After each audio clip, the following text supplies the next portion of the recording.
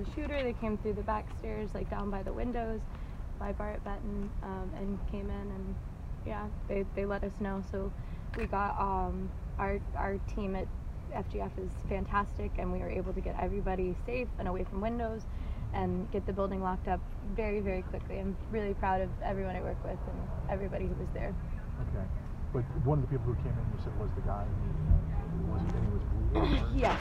Yeah, he was profusely bleeding. I cleaned up his blood from our kitchen floor earlier. Mm-hmm.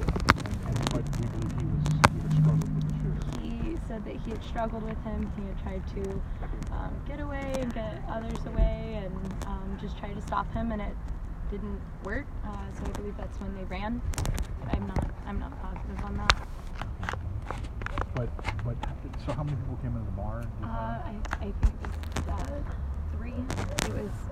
It was 2 girls and a guy, and then another gentleman came running in afterwards. I guess he was just walking and heard the chaos.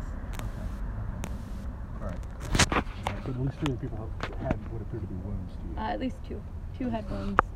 The other, I think she was the front desk girl, and she just ran out when she heard sound.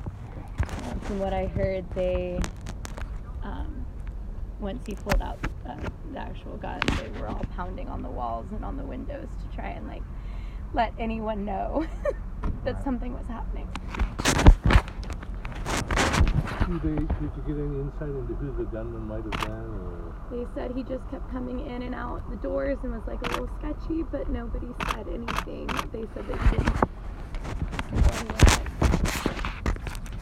I'm not sure about much else that's going on there.